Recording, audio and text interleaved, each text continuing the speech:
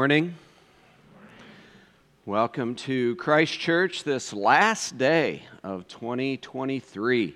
It's a good time to be together, to be under God's Word, reflect, worship. I hope that you experience a rich time together this morning, whether you're a longtime member or a visitor. Just a couple of things before we really dive into worship this morning. Some of you may already know, but yesterday Wilma Greening passed away. She has been quite sick, and we talked about that a little bit last week. She was ready to see the Lord, and yesterday she did. Entered into glory in that way. Funeral arrangements are still in process. We will let you know when we have more with that. She does have, I think, 3 brothers that are still alive, so she does have some family that is still around. We want to certainly be praying for them and all those that love her during this time of loss. A couple of things in terms of announcements as we move forward into the new year. So next week we will be back at our regularly scheduled times of 8:30 and 11:15 with Sunday school in between. There is a new slate of adult institute classes being offered. You can find that on the second to last page of your bulletin. So be praying about where you might want to be involved. One thing I want to highlight for you, the God's Transforming Word class that I'll be facilitating. We're going to be looking at just studying God's Word, sort of hermeneutical principles. How do we really dig and discover God's Word, and actually have some tools for you. They're on the back in that table there. One is this copy of 2 Timothy It also has 1 Timothy and Titus in it, but we're going to be going through 2 Timothy during the course of the class, and you can take notes and really take it apart there. And then the other is this Dig and Discover principles that we're going to be using. So if you want to be a part of that class, you really want to sort of dive in, I'd love for people to have read 2 Timothy by the time they come. You can grab those, and we will. If you don't get them today, you get them next week, that'll be fine too, but there's one thing. The other thing that's going to be coming up again, not this Wednesday, but next Wednesday, the 10th, is we're going to start our Wednesday night times together, prayer, meal, all of those things that we do as a church family on Wednesday nights. We are still looking for some people who would want to get together and do some cooking for that. There's some times available. You can find those out by checking with the office, but there's an announcement in the bulletin about that, just an opportunity to serve. Great opportunity, C group, small group of people, just want to be together. Good time to do that while cooking a meal, opportunity to serve. Those are the only things I want to highlight this morning. Other than that, everything is in the announcements. There is a silent meditation from Psalm 16. I've set the Lord always before me. Because he is at my right hand, I shall not be shaken. Let's take a moment, and then God will call us to worship.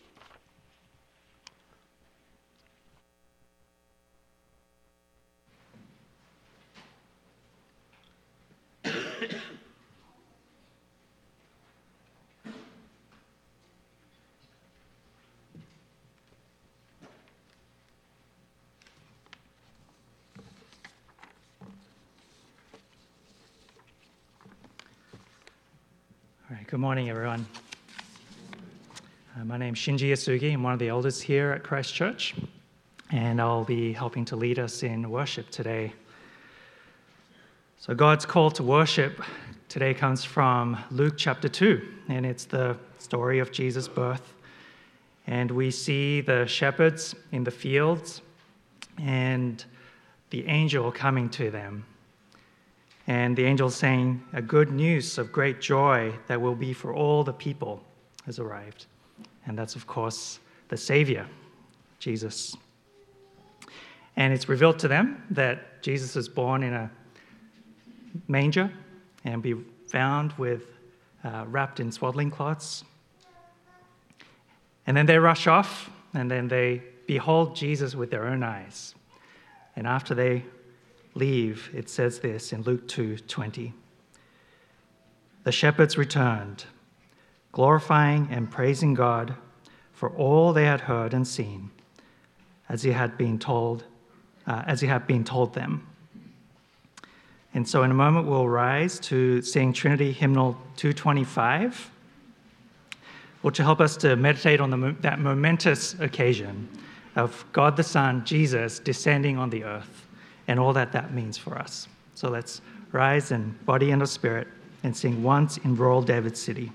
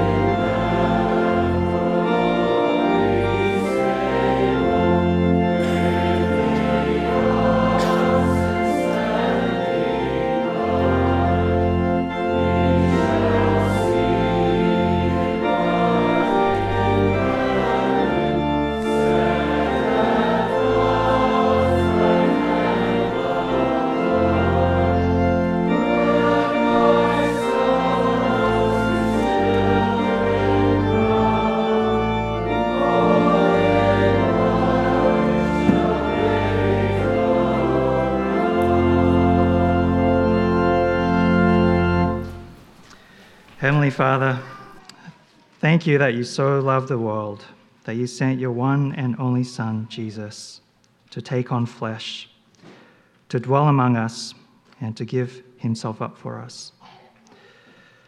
We are the poor, the mean, and the lowly, and yet Jesus' love redeems us.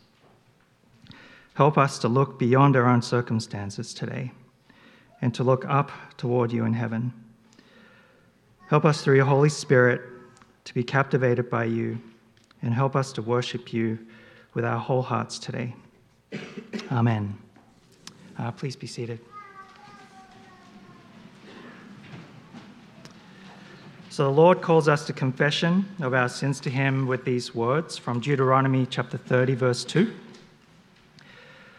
Return to the Lord your God, you and your children, and obey his voice in all that I command you today, with all your heart and with all your soul.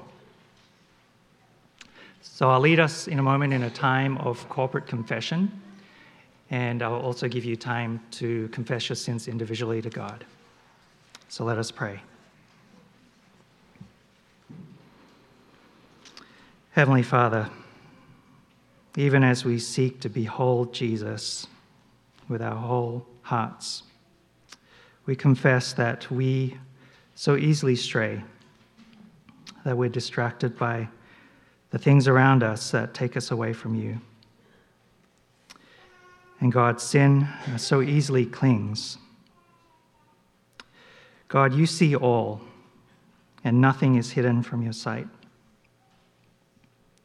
So God, we confess that our hearts are prone to wandering. So teach us, Lord, to return to you and to obey your voice and to love you with all our hearts and soul. Hear our confessions.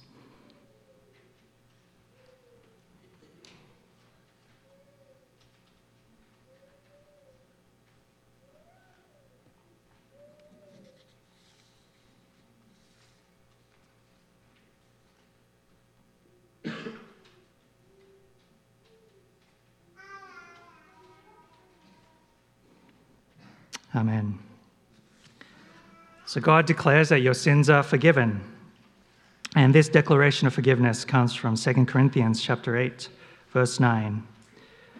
For you know the grace of our Lord Jesus Christ, that though he was rich, yet for your sake he became poor, so that you by his poverty might become rich. So I hope that these words give you hope and peace and comfort in Jesus today. So today is the fifth Sunday, so it means it's a family Sunday, and our Christ Gets Worship children will remain with their families for the entire service. There are church bags available in the foyer if you would like your children to use them. They're quite good, actually. So we'll continue to praise our God together, worship him by singing Trinity Hymnal, chapter 241, Thou dost reign on high. So let us rise and sing.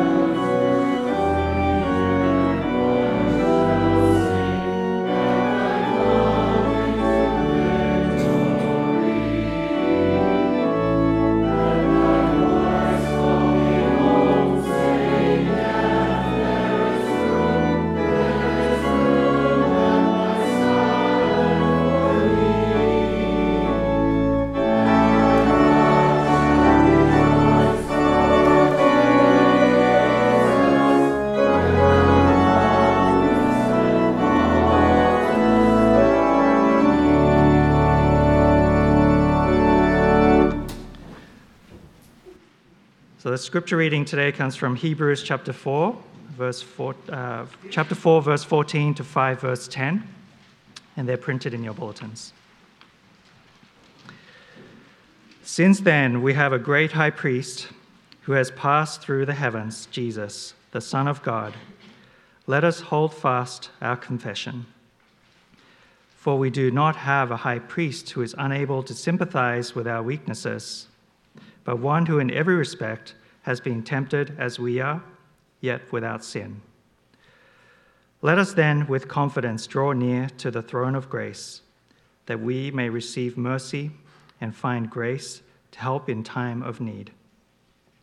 For every high priest chosen from among men is appointed to act on behalf of men in relation to God, to offer gifts and sacrifices for sins. He can deal gently with the ignorant and wayward, since he himself is beset with weakness. Because of this, he is obligated to offer sacrifice for his own sins, just as he does for those of the people.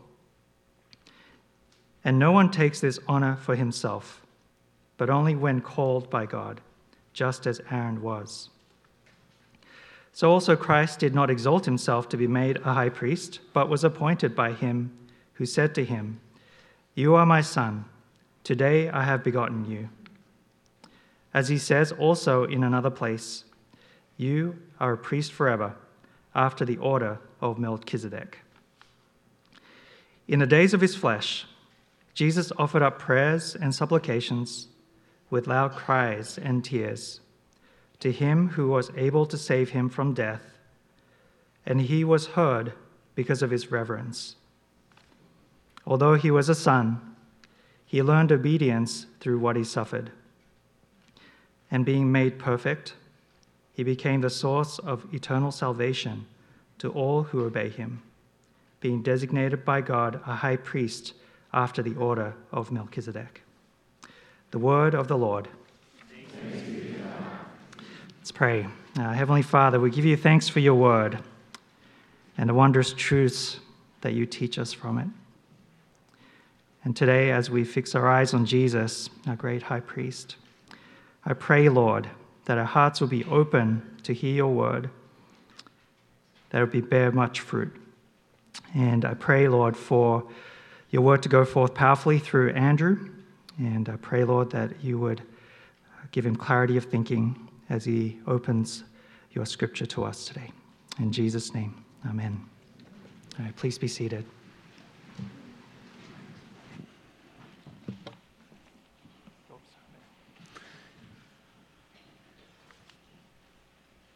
Well, good morning again. It's quite a passage that we get to open here on this last Sunday of 2023. You know, the scriptures teach us, remind us to number our days, to be reflective. And the end of the year is always one of those times for us to sort of pause a moment, take stock. What are you thinking about? What's on your mind, both as you look backwards and as you look forward? A lot has happened in 2023. You can go through various news outlets and, top 10 stories of 2023 and thinking about things like this ongoing war in Ukraine worldwide. We're thinking about Hamas and Israel and the various things that go on there. Continue to think about, the nature of a world where artificial intelligence is gaining a hold. We think about things in our personal lives. We just talked about, Wilma Greening passing away. Others of you have had significant losses in this last year. Perhaps a loved one has passed away and you've buried them. A hope has been dashed. You had your heart set on a job, or there's been a relationship failure, and you're grieving that emptiness in your life. Others of us come to a time like today thinking about 2024, and you're thinking about the potentiality that exists in 2024. Maybe you have something exciting happening. You're expecting a baby, or you're getting married, or you're going to graduate and you're going to be moving on in life. You hope for a turnaround in something that has been difficult, but there are some hopeful signs in the future. What is it that we are longing for? We bring these things to the end of the year and we offer them to the Lord. And in a very real sense, we enter into the story that we've been in as we're studying the book of Hebrews. We're entering into the life of this group of people who has so many of the same questions. They've experienced loss. They're undergoing persecution. Some of them are struggling in their own faith between belief and unbelief, as we saw last week, and trying to figure out, like, how do I hold fast to this confession? These words keep ringing out in terms of our study of the Hebrews. And through it all, this writer, this preacher, he keeps saying, keep your eyes on Jesus. Keep your eyes on Jesus through the hard times, through the loss, through the hurt, through the pain, through those moments when you think that you can't hold on anymore. You're not sure about taking the next step that is before you. Hold on to Jesus. Keep your eyes on Him when things are going well. When you are thriving, keep your eyes on Jesus at all times, and you will find the one. You will find the confession. You will find the rock that you need to continue to go forward. We've been taking apart this sermon. Hebrews is a sermon.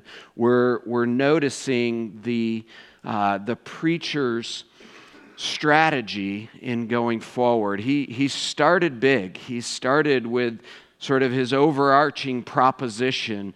The Word has become flesh. He is God's final spoken word. He's entered into our world, and He is the one that we can put our hope in. And then he keeps going through and saying, let me prove it to you. He's better than the angels. He's better than Moses. He is the champion that we need. He is the one that brings the promised rest. His next move is to begin to uncover how Jesus is better than the priesthood. There's been some hints of it back in chapter 2:17, also in chapter 3, verse 1. He has mentioned how Jesus is a high priest, but now, beginning where we are today, 4:14, all the way to 10:18, he is going to keep expounding this idea of why Jesus is the greatest high priest, why Jesus is better than the priesthood that was established in the Old Testament. Why does he do this? Partially because, remember, that was the temptation for this group of Hebrew Christians in Italy and Rome. They were drawn to the more tangible sort of exercise of faith that was in Judaism. They were losing grip on the unseen abilities of Jesus to really believe and trust on that. And they were wanting something that maybe had the sacrifices, that had the law, had a little bit more, realness to it. But the preacher is going to take a lot of time now, and he's going to say, no. Jesus is the better priest. Jesus is the one who has not only passed through the heavens, he is the one who was the sacrifice as well, and you can trust your all on him. So I want to sort of give us an introduction to this. We're going to keep coming back and forth with some of these themes. It may even feel a bit repetitive in the next couple of weeks, because we're going to be sort of expounding these ideas of priesthood and how Jesus is the better priest. But let's get started today and see where we can go.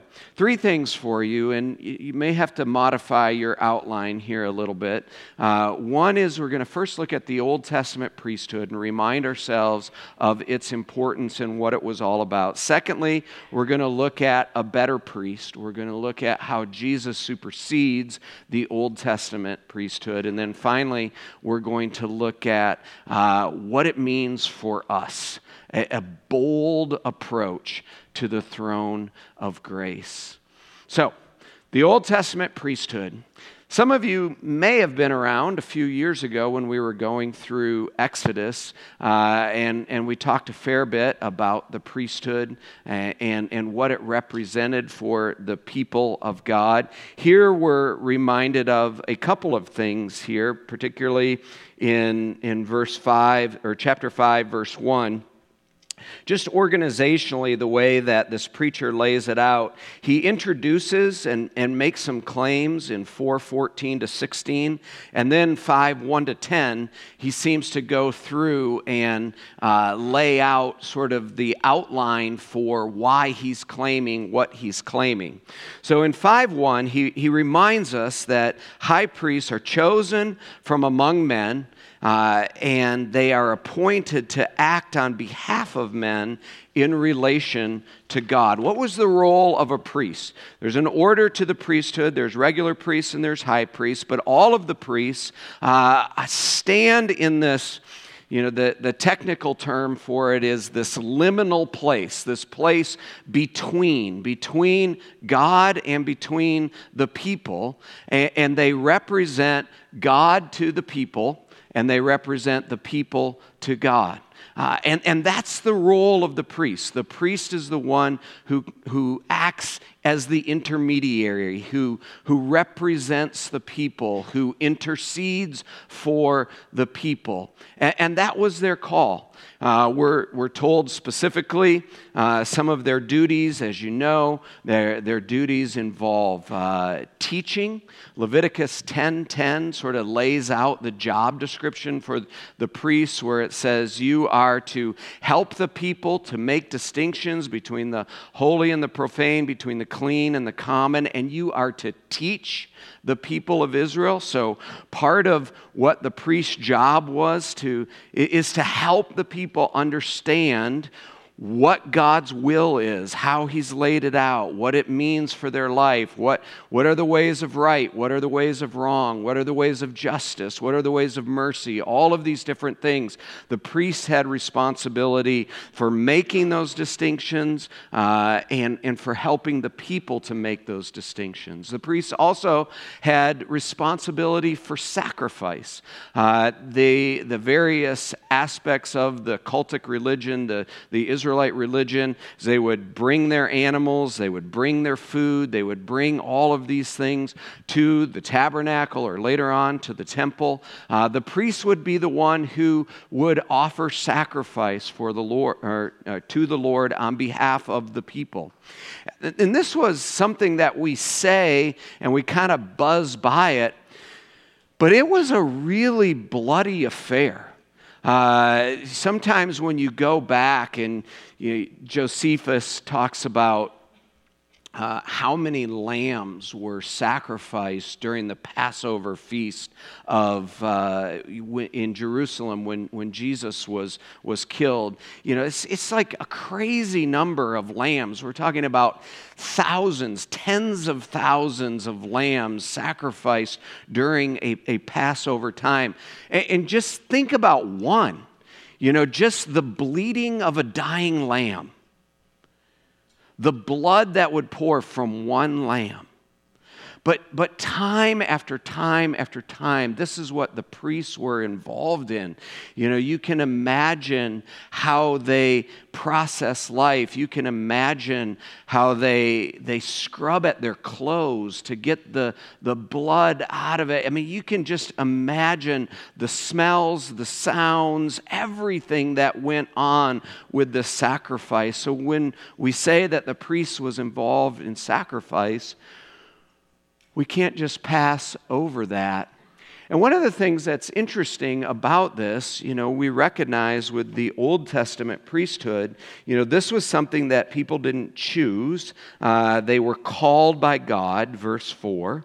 But they also were a type of people. They were a type of people who were meant to care for the people that they were intermediaries between God and the congregation. You see that in chapter 5, verse 2. The priest dealt gently with the ignorant and wayward, since he himself is beset with weakness. That's an interesting comment. We don't see a lot of that in the Old Testament. This kind of description of the priest's heart towards the people. He dealt gently.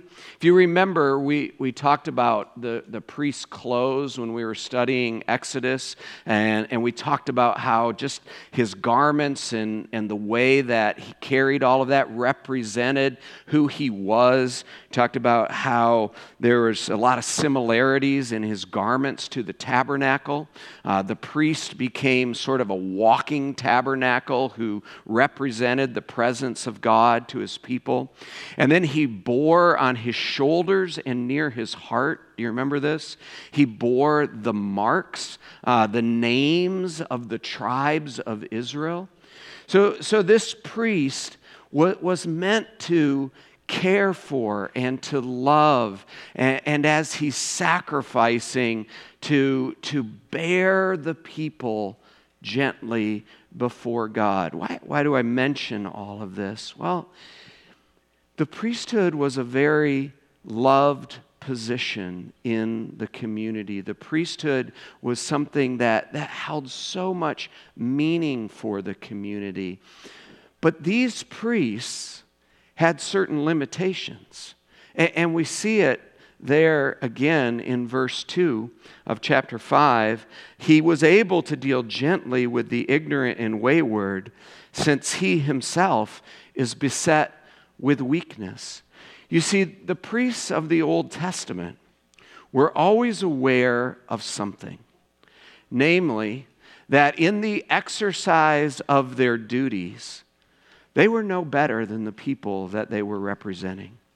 They were called to this position. They were called, one of the things that the Old Testament Christians were so aware of was the holiness of God. And they knew that if you stepped into the holiness of God in an unrighteous way, you could be killed. Later on in Leviticus chapter 10 and 11, you have the story of Nadab and Abihu, these two priests who offered unholy fire to the Lord, and the fire of the Lord went out and consumed them. I mean, they saw in the Old Testament Korah, Dathan, and Abiram, their rebellion, and how the earth opened up and swallowed them along with their families. They knew that God was not safe. But the priests knew that as well. And so as they're slitting the animals' throats, and as they're dealing in the blood, and as they're smelling all of this, they're believing, they're making intercession, but they're also reminded day by day by day how much they need that same intercession. And so you have this institution, you have this order of people who are called to give a picture both of the need of the people as well as the promised provision of a sacrifice that would take away sin. You have this people who are portraying this daily before the people, but you also have a people who are made aware daily that it's not enough. There's another lamb to be killed, and another lamb to be slaughtered, and another, and another, and another, and another. Will it ever stop? And that's where the writer to the Hebrews is going. He's saying, yes, there is a greater priest. There is a priest who has passed through the heavens. So now we're on to point 2. There's a better priest. There's one who has passed through. It's interesting, this language here of 4:14, passed through the heavens. It reminds us that once a year, so most of the priests made their sacrifices in one part of the tabernacle, but they weren't able to go into the holy place or the Holy of Holies. Once a year, the high priest would pass through and come to the Holy of Holies, and there he would make a sacrifice before the Lord on behalf of all the people. But here we're told we have a priest who has not only passed through the earthly tabernacle, but he has passed through the heavens. And he has come not just to the representation of the throne of grace, the Ark of the Covenant with the angel's wings and the mercy seat, but he has come to the actual throne of grace. He has come to the judgment seat of God himself. And he lives. He has not been consumed.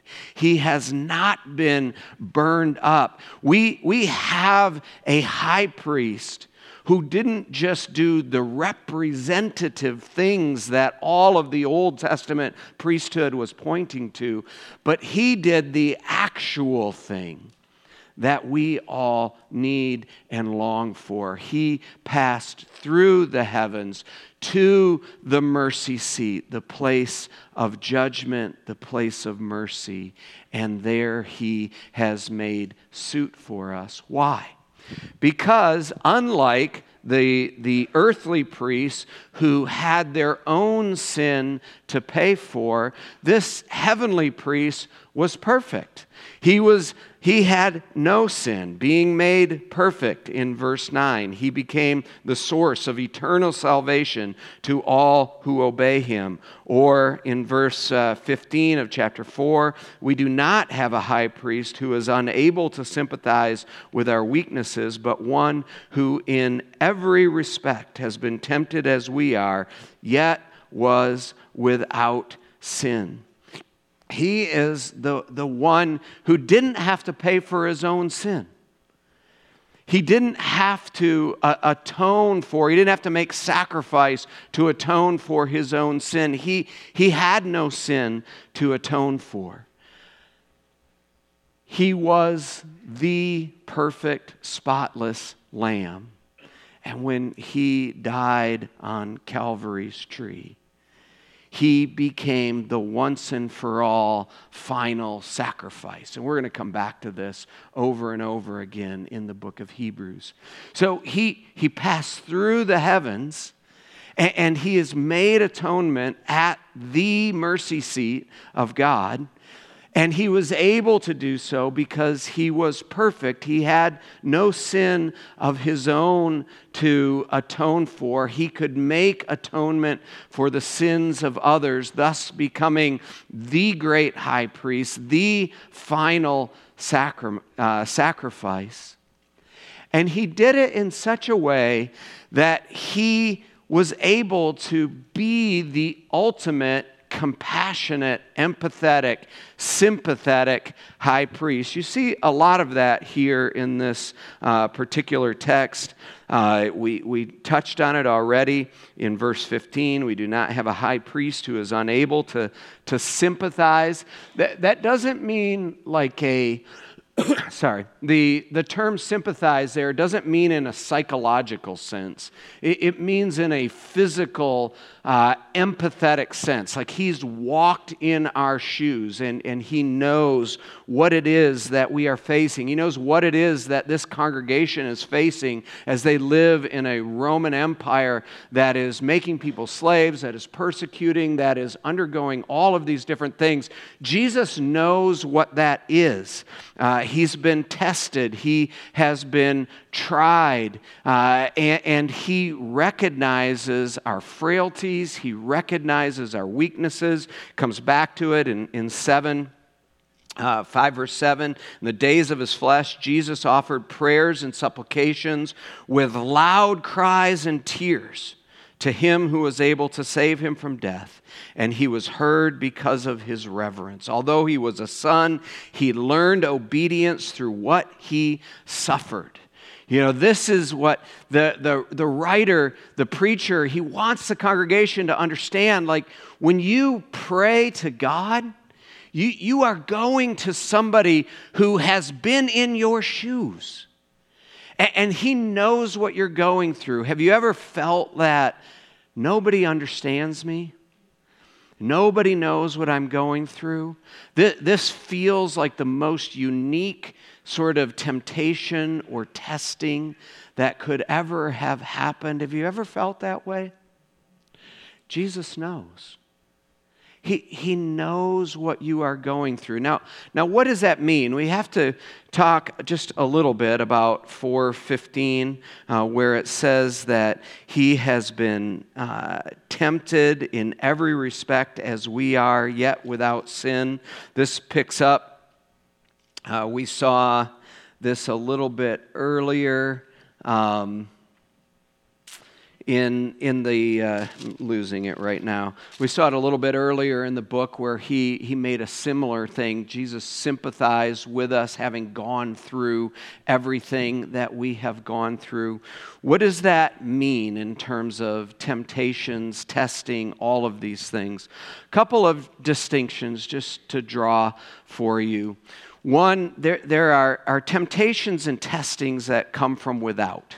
That have nothing to do with who we are on the inside.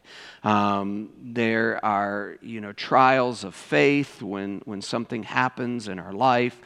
There are things that are put before us that can tempt us or test us. We certainly see this with Jesus as he went through the temptations in the wilderness, the testing in the wilderness, where Satan offered him power, where Satan offered him to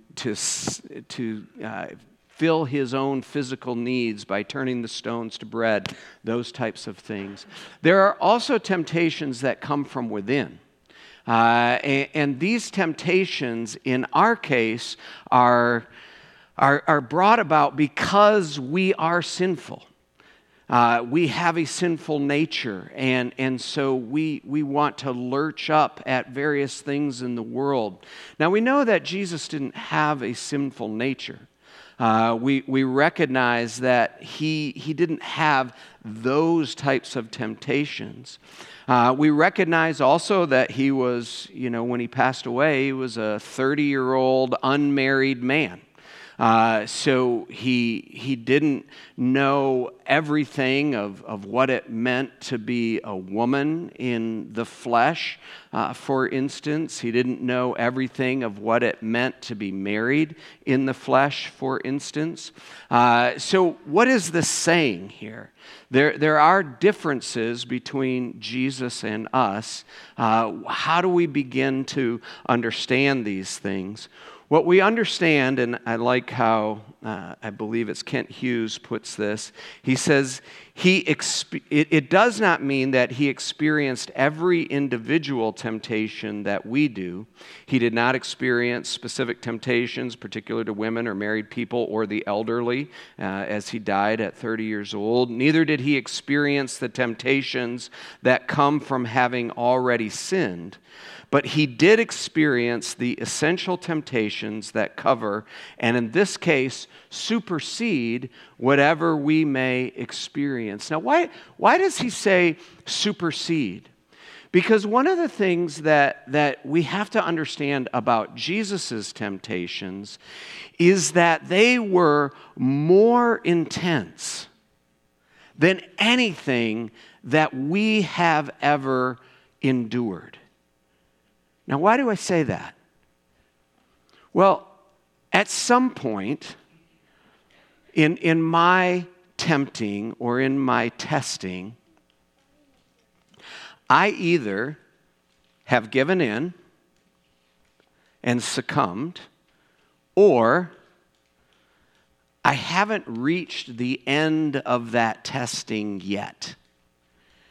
So it has not reached its zenith in my life, or I have succumbed at any point. But Jesus lived a perfect life. Jesus was tempted and was without sin. The magnification of the testing for him blows the mind of what we could possibly have talked about in terms of our own enduring. C.S. Lewis puts it this way: we never find out the strength of the evil impulse inside of us until we try to fight it. Isn't that true? So are you making any New Year's resolutions this year? So make the New Year's resolution. One of my friends was talking about making the New Year's resolution to not complain about anything. Anybody in on that one? So how long do you think before you begin to feel the intensity of that? 5 minutes? Now let's say that you withstand the intensity of that for a day. What's day 2 going to be like? Day 3, day 4, day 5. You get the idea. I mean, it continues to build in intensity as we seek to stand against it. So Lewis says, we never find out the strength of the evil impulse inside of us until we try to fight it. And Christ, because he was the only man who never yielded to temptation, is also the only man who knows to the full what temptation means. Jesus is the only complete realist when it comes to that. He's the better priest. Not only does he have no sin to atone for on his own, but he knows. He knows because he has undergone and he has withstood. He knows the temptations. He knows the weakness of our flesh. He knows how hard it is. And think about what an encouragement this must have been to these Hebrew Christians who every day, because of the persecution, were tempted to go back to something that seemed easier, that seemed more real, that seemed more tangible. Jesus knows, and you can bring it to him. That's really the third thing. And for this preacher, as he is developing this, it's the first thing, because he's telling us in verses 14 to 16, we have a great high priest who's passed through the heavens. Since this is true, let's hold fast to our confession. And again, I just want to emphasize this. I spent some time at the Campus Outreach New Year's Conference this week. They're doing a great job, by the way. It was really encouraging to see over 900 college students together, worshiping, being confronted with the gospel. Kenny texted me and he said, be praying for these couple of students that we have from West Michigan.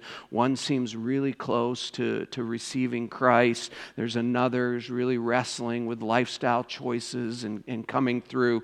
But as I was talking to them in the seminar that I did, one of the things that we were talking about is the importance of finding a church that has a theology, a doctrine, a worldview that can make sense of all of life.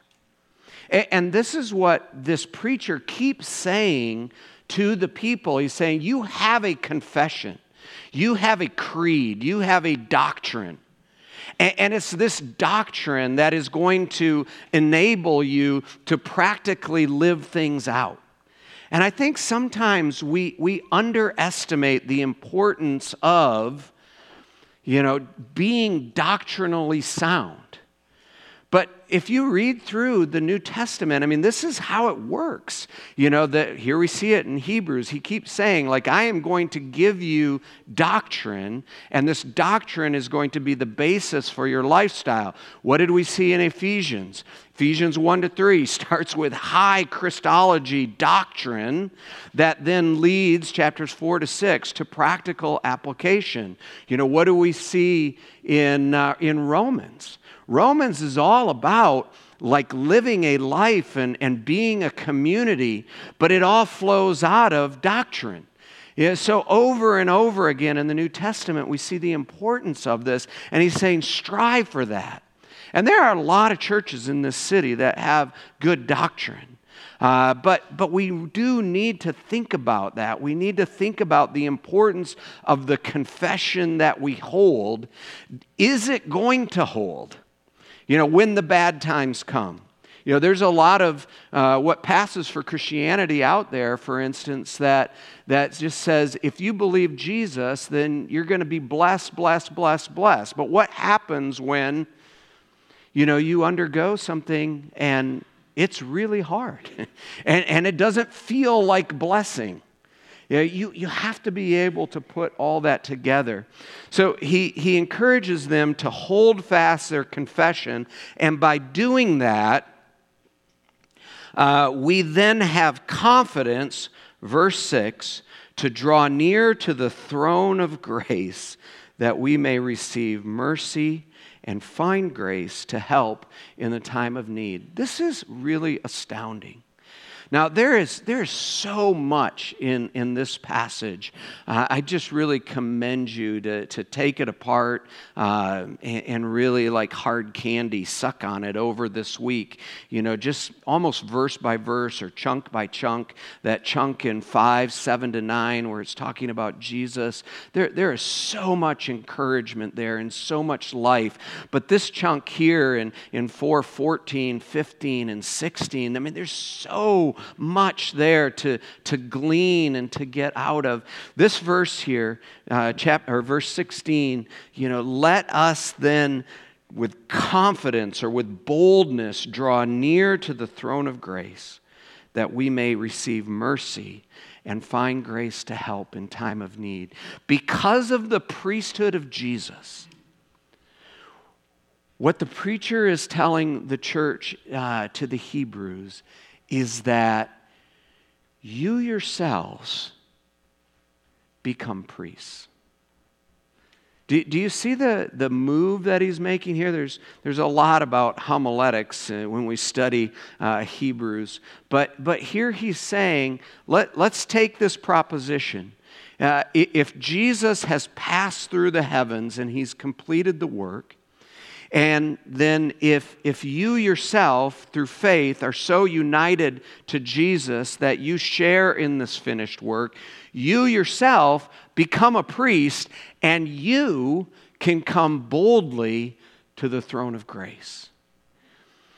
In the Old Testament, it was only the high priest, and only once a year, who was able to approach the mercy seat. And it was only as he was carrying the blood and he was sprinkling the blood on the mercy seat that high priest was able to come. But now, because of Jesus, because he is the great high priest who has passed through the heavens, and now because of our faith in him and in his finished work, and now because his righteousness, we are clothed in that. We are given his high priestly robe. He's saying you can approach the mercy seat. You can approach the throne of grace. And you can find grace to help in the time of need. Can you imagine what this meant for the people? They were thinking about going back to the sacrificial system. They were thinking to go back to priests and intermediaries. And what he's saying is, no. In Christ, you can approach the throne of grace. Now, I know we talk about that a lot. but it's good for us to just stop and think about what that meant for them, and then to say, what does that mean for us? Because this is absolutely stupendous. This is amazing. This is incredible. This is the gospel. That through faith in Jesus, we are clothed in His righteousness, and that righteousness enables us to go to the mercy seat, and not timidly, but boldly, with confidence, to pray the most audacious prayers. There's a goal for you in 2024. To ramp up the audaciousness of your prayers. Why? Because you are theologically sound. Because you understand what it is that Christ has done. You understand what it is that affords you the access to the throne of grace. I've been challenged by that this week. I think, I pray for my kids, I pray for you, I pray for my wife, I pray for the world, I confess my own sin, I think about all of that. But when I think about the mercy that is here, I just realize that my prayers are tepid. They are lacking in the boldness and the confidence and the audaciousness that this text invites from us. Will you join me this year in bold praying? Not because we in ourselves have earned this, but because of who Jesus is. The last thing that I'll just highlight for you, and I think must have been true for the Hebrew Christians, for this group of people to whom this preacher is preaching. When we understand that we ourselves are priests, and this is the Reformation doctrine of the priesthood of all believers, right? That we don't need a curate, we don't need intermediaries anymore, that we recognize that we have access to the throne of grace. We recognize that we come together. We recognize that we minister to each other. This is something that's really key. As the minister, I have a role, but you don't need me to absolve your sins. You can confess your sins to one another. You can speak God's grace. You can speak God's absolution to one another. We operate on this priesthood of all believers. And can you imagine for this first century group of Christians what it meant for them not only to approach the throne of grace for themselves, but to approach the throne of grace on behalf of the world that they lived in? Because ultimately, when we understand that the New Testament, that the finished work of Christ extends the priestly status to all of God's people, Jew, Gentile, slave, free, male, female, we all share in this priestly status. We recognize that it's not only a matter between God and ourselves, but it also has an outward-facing dimension. Here's how Christopher Wright puts it. According to 1 Peter 2, 9-12, and a number of other places, we are called to be God's priesthood, to both declare and to live the truth that is in Christ. There is a story to be told. Since we have had our Exodus experience of deliverance from darkness to light, and there is life to be lived in the midst of the nations, so that they too may come to glorify God. You see, in the midst of all of that troubles us, God says, I am giving you grace not only to persevere, but I am giving you grace to testify, to declare, to see the very people who are putting you in chains, like Paul, come to faith in the Lord Jesus Christ because you are declaring to them. To see the nurses and the doctors as you go into the hospital and you're undergoing this trial, to be able to testify to God's grace in the midst of that trial, to be able to testify to God's grace as we struggle in our marriages and in our home life, and we talk about how God is meeting us in the midst of the devastation and the ruin that we are undergoing. This is what it means to be a priest. And this is what the beauty and the grace of God are doing in the lives of all who will surrender to Him and His finished work.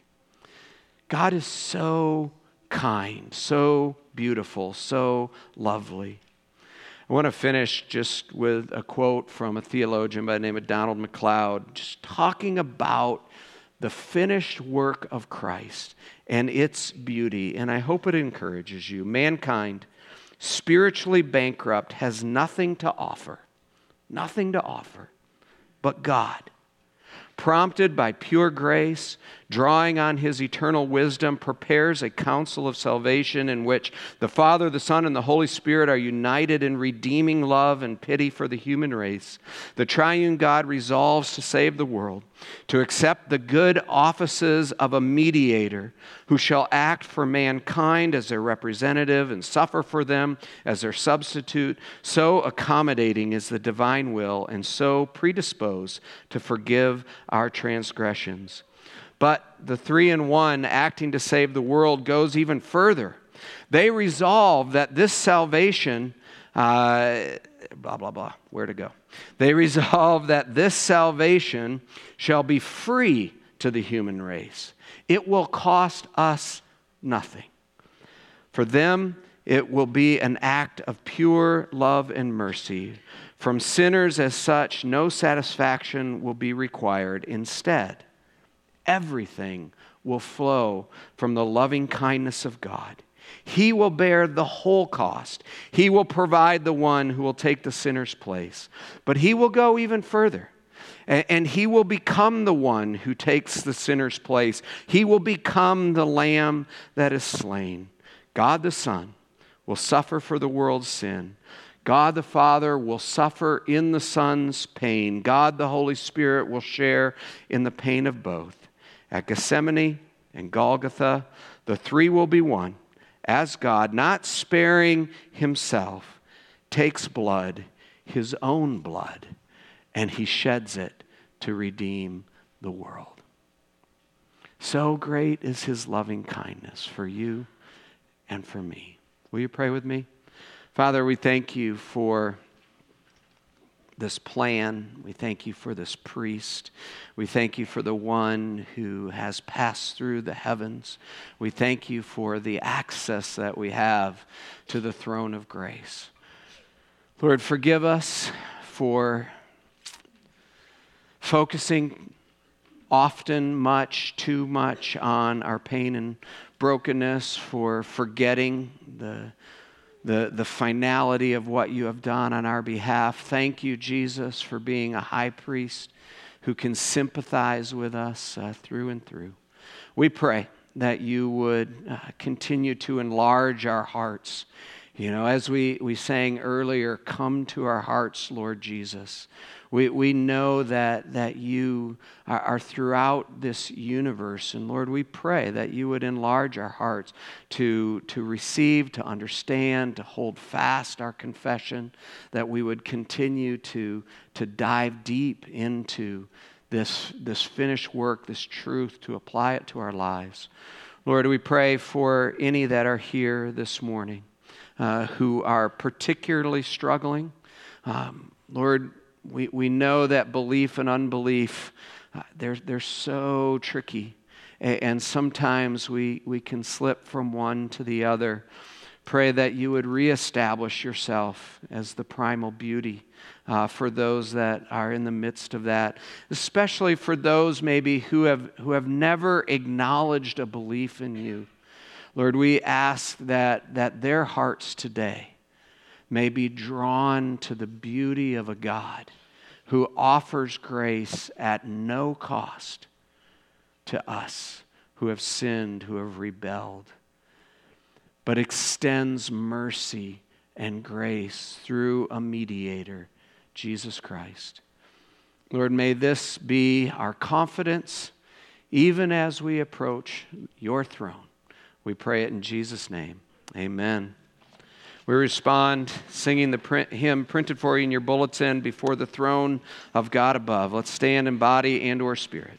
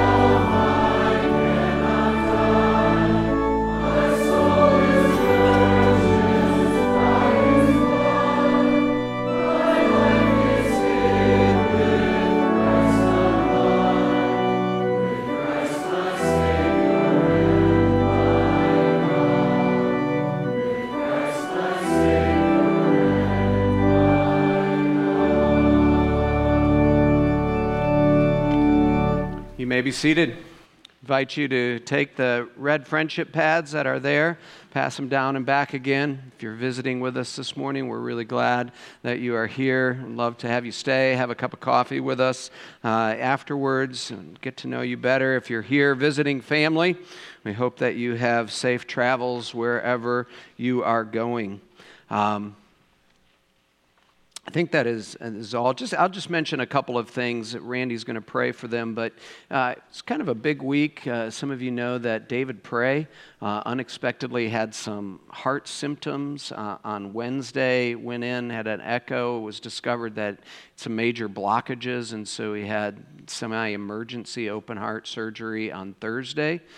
So he is doing well, but we want to continue to pray for, he's hurting, open heart surgery, but I want to continue to pray for him and for the whole Pray family as they go through that. We have a couple folks that are having surgery this week. Grace Juries is having surgery on her gallbladder. Greg Polad is having back surgery this week, Wednesday, so if you can remember to keep them in your prayers. One of our deacons, Randy Bosma, is going to lead us this morning. Join you as a fellow poor in spirit, but yet priest, be able to bring our concerns to God, and let us now come boldly before the throne of grace that requests to hear us in our mercies, give us mercy in our times of need. Let's pray. Father, we are just humbled knowing that you use us to do your work. Thank you for the church here and the body here. Is pray that we can be used by you to do mighty things. Thank you for the contributions of this congregation to the funds that can help us as deacons to do acts of mercy to those who are in need. We do also lift up those who are facing surgeries, as been mentioned before, Greg and Grace. Lord, and thank you for those who have recently gone through surgery as well. Think of Mary Pray and David. Pray for the whole that Pray family. But lift them up and give them recovery this week here as you are healing them. Or just pray for others who are hurting. Think of Peggy West with some breathing problems, and also Carol Geyser with back problems as she contemplates what to be done for her. Father, we pray that as you are doing wonderful things down in Indiana with the campus outreach team, pray for young people there that they would make decisions to follow Christ. I thank you for the workers there, that they would be able to minister to them and give them the wisdom and the energy for their campus ministry and for leading these young people, especially as many are new to the faith. Father, I pray not only for our church and our work here, but also for the local church. We do think of our sister church, Grace Hill, and how you are working through them and as they grow and have their ministry in downtown. I pray also for Grace's Table and their work with teen mothers, Lord, and others who are in need for protection and also for leading and guiding in their time of need with their families. Let's pray for the church worldwide too, Lord, and our missionaries that are bringing your word and are spreading the gospel to those who may have never heard it before, but also, Lord, that maybe in areas that are adverse to the gospel. Let's pray that you would help them and help these new believers when they are facing persecution. Father, I know that you have done the work for us, and that we can come and we can know and have confidence in you as our mediator to bring these concerns before the Lord. And it is in Jesus' name we pray. Amen.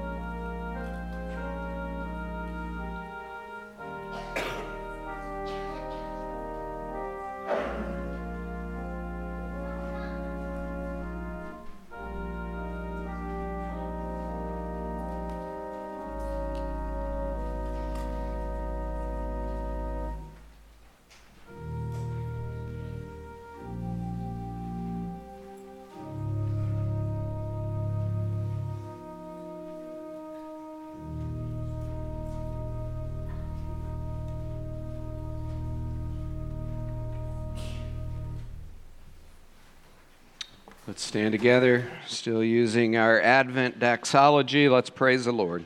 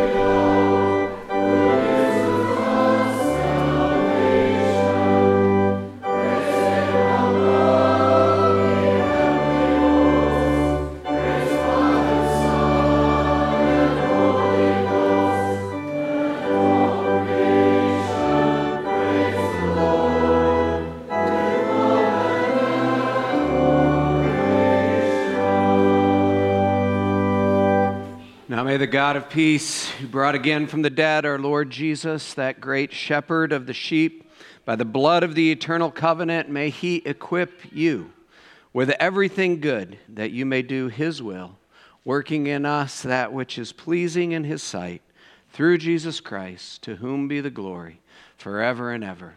Go in that strength and in that peace. Amen.